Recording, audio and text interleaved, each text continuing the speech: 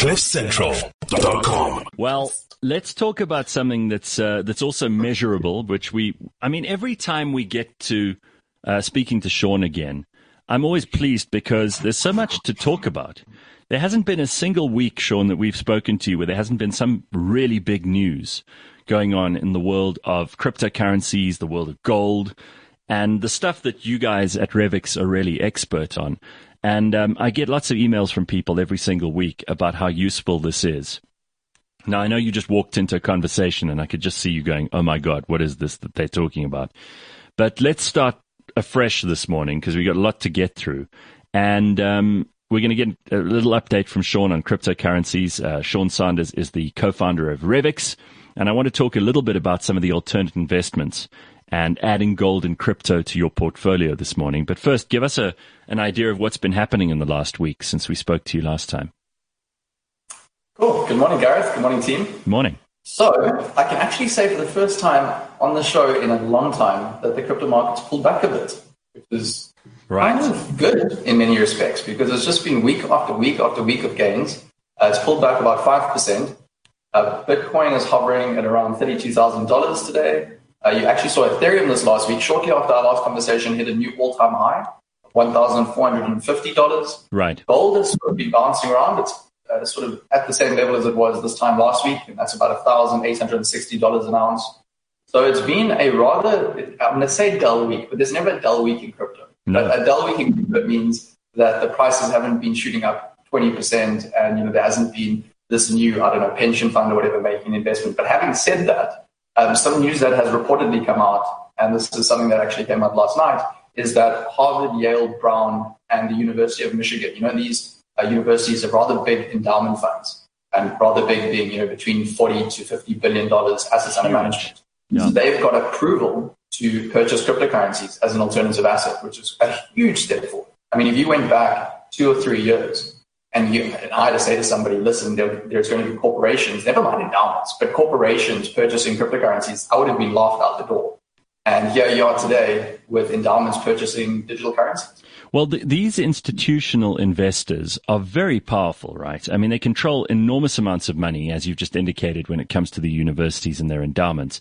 But we've also seen over the period of the last maybe year and maybe just more than a year, major financial institutions start to take stakes in crypto, which is a big deal because that means that they're legitimizing it in a way that when it's just, ordinary individuals and people who are, trendy and know what's going on in the world, and maybe are at the leading edge, those what do they call them? The early adopters. Those people don't necessarily carry the weight that these big institutions do. So all this is doing is making crypto very mainstream. Yeah, most certainly. This last week, funny enough, you saw the number of Bitcoin wallets with over 1,000 Bitcoin in them hit an all-time high. So 1,000 Bitcoin is roughly $32 million. So if you think about it, how many retail investors, so how many Joe Soaps like you and I does it take to get to $32 million? Quite a few.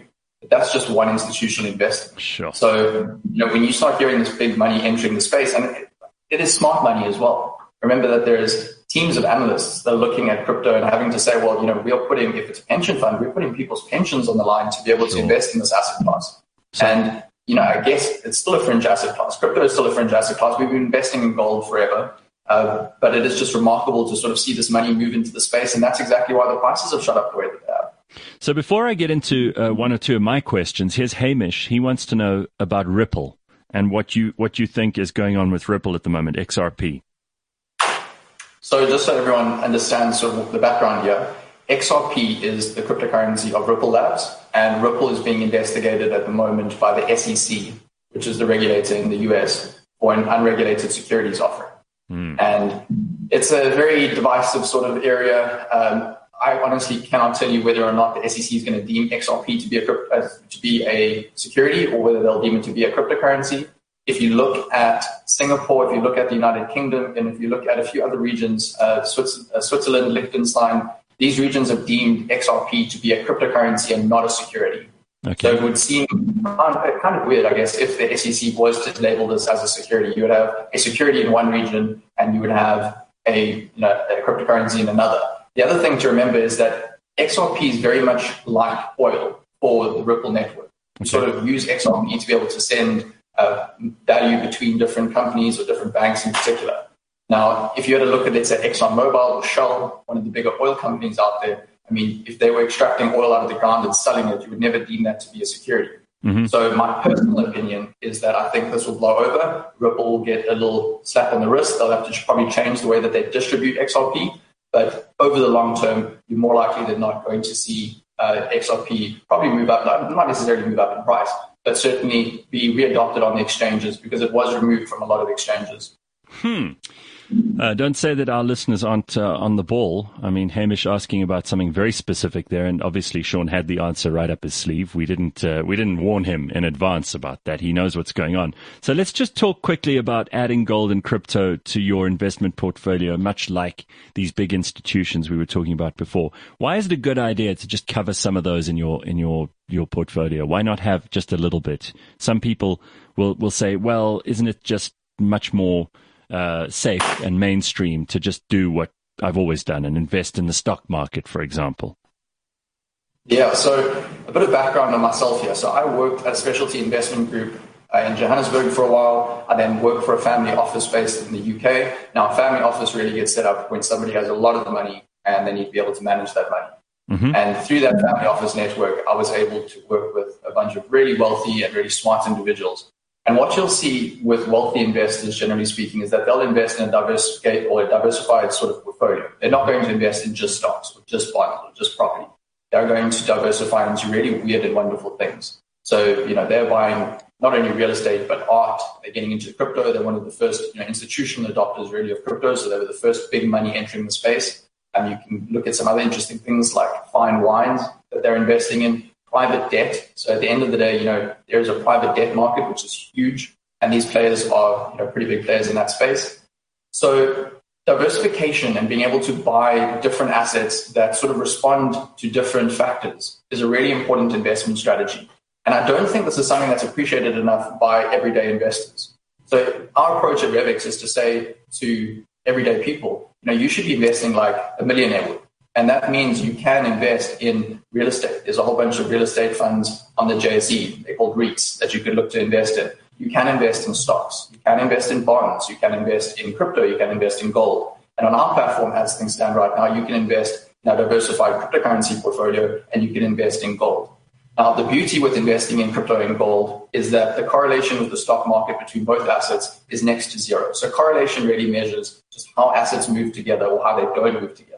The higher the correlation, the more assets move together. So if you had a look at, let's say, gold and the US dollar, they move in opposite directions most of the time. So that's something known as an inverse correlation. Now, that's sort of the holy grail when it comes to building a diversified portfolio, is getting assets that sort of, respond in opposite directions when something occurs. So as an example, the pandemic happens, people are freaking out. I mean, everything seems to sell off. But then if you look at the rebound in the likes of Bitcoin, you look at the rebound in the likes of gold relative to stocks, I mean, that's quite an interesting approach when it comes to portfolio management. So in some ways, it's almost hedging your bets. And I know I'm using really rudimentary terminology here, but it is kind of hedging your bets because if one goes up, the other one might go down and vice versa. And it's useful to have some leverage on either side of that equation so that you can figure out, based on what happens in world events and what happens with trade and what happens with the global economy, where your money is best placed. Yeah, and I think this is the time where you actually, I've said this on your show before, but you need to just say, I don't know what's going to happen in the future. I can tell you no one knows what's going to happen in the future. Have the wisdom and the humility to say, I don't know, and therefore I'm going to diversify.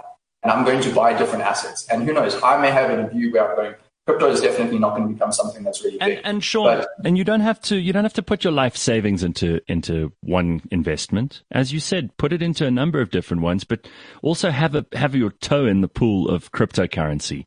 Have a little bit of gold. These are the things that will make your portfolio a little more diverse and interesting. Yeah, 100%. And just, a bit of a sales pitch here, but, with Revex, you can invest in Bitcoin, you can invest in soon. Ethereum will be launching as a standalone product.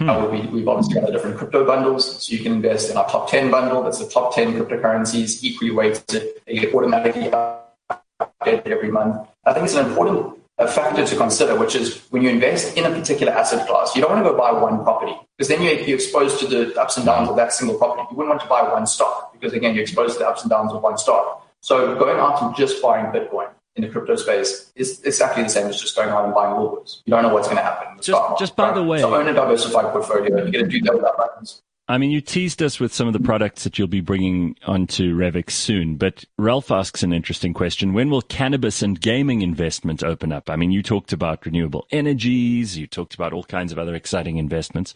And really, you also mentioned art earlier. I know that there are people who are now offering fractional investment in art, which is really interesting because it means that technically you can own a thousandth of a share in a Picasso, for example. And for many people, that would be a cool thing to own, right? Well, this is sort of where Revix wants to be in about a year's time, right? We want to be able to offer fractionalized investment into artworks, and I'm talking big artworks, looking at Banksy art pieces and all the rest. Right. Take that one step further. You can invest in, and this is going to blow a few people's minds, but you can actually trade Instagram accounts. You can, trade URLs. There's an entire market of alternative investments. Do you understand how sneakers have grown as an investment category? If you go look at StockX, that's an online sort of portal where you can buy and sell sneakers. I mean, you get sneakers online now that trade at $5,000 to $15,000. So you see quite remarkable returns. Classic watches, collector's watches naturally are another area. And then the other thing, which is quite weird and wonderful, is digital artworks. So these are not physical artworks, but digital artworks that are created. And they are unique in the sense that they're on a blockchain and they're verifiably yours and all the rest. But just super interesting. There's a lot of micro investment opening up at the moment. That's amazing. Sean, are you interested in people investing in Oprah memorabilia? Oprah memorabilia? No. I don't know personally anyone that may be interested. Gareth seems really interested in it right now. Sia is the only one who'd be interested in Oprah memorabilia.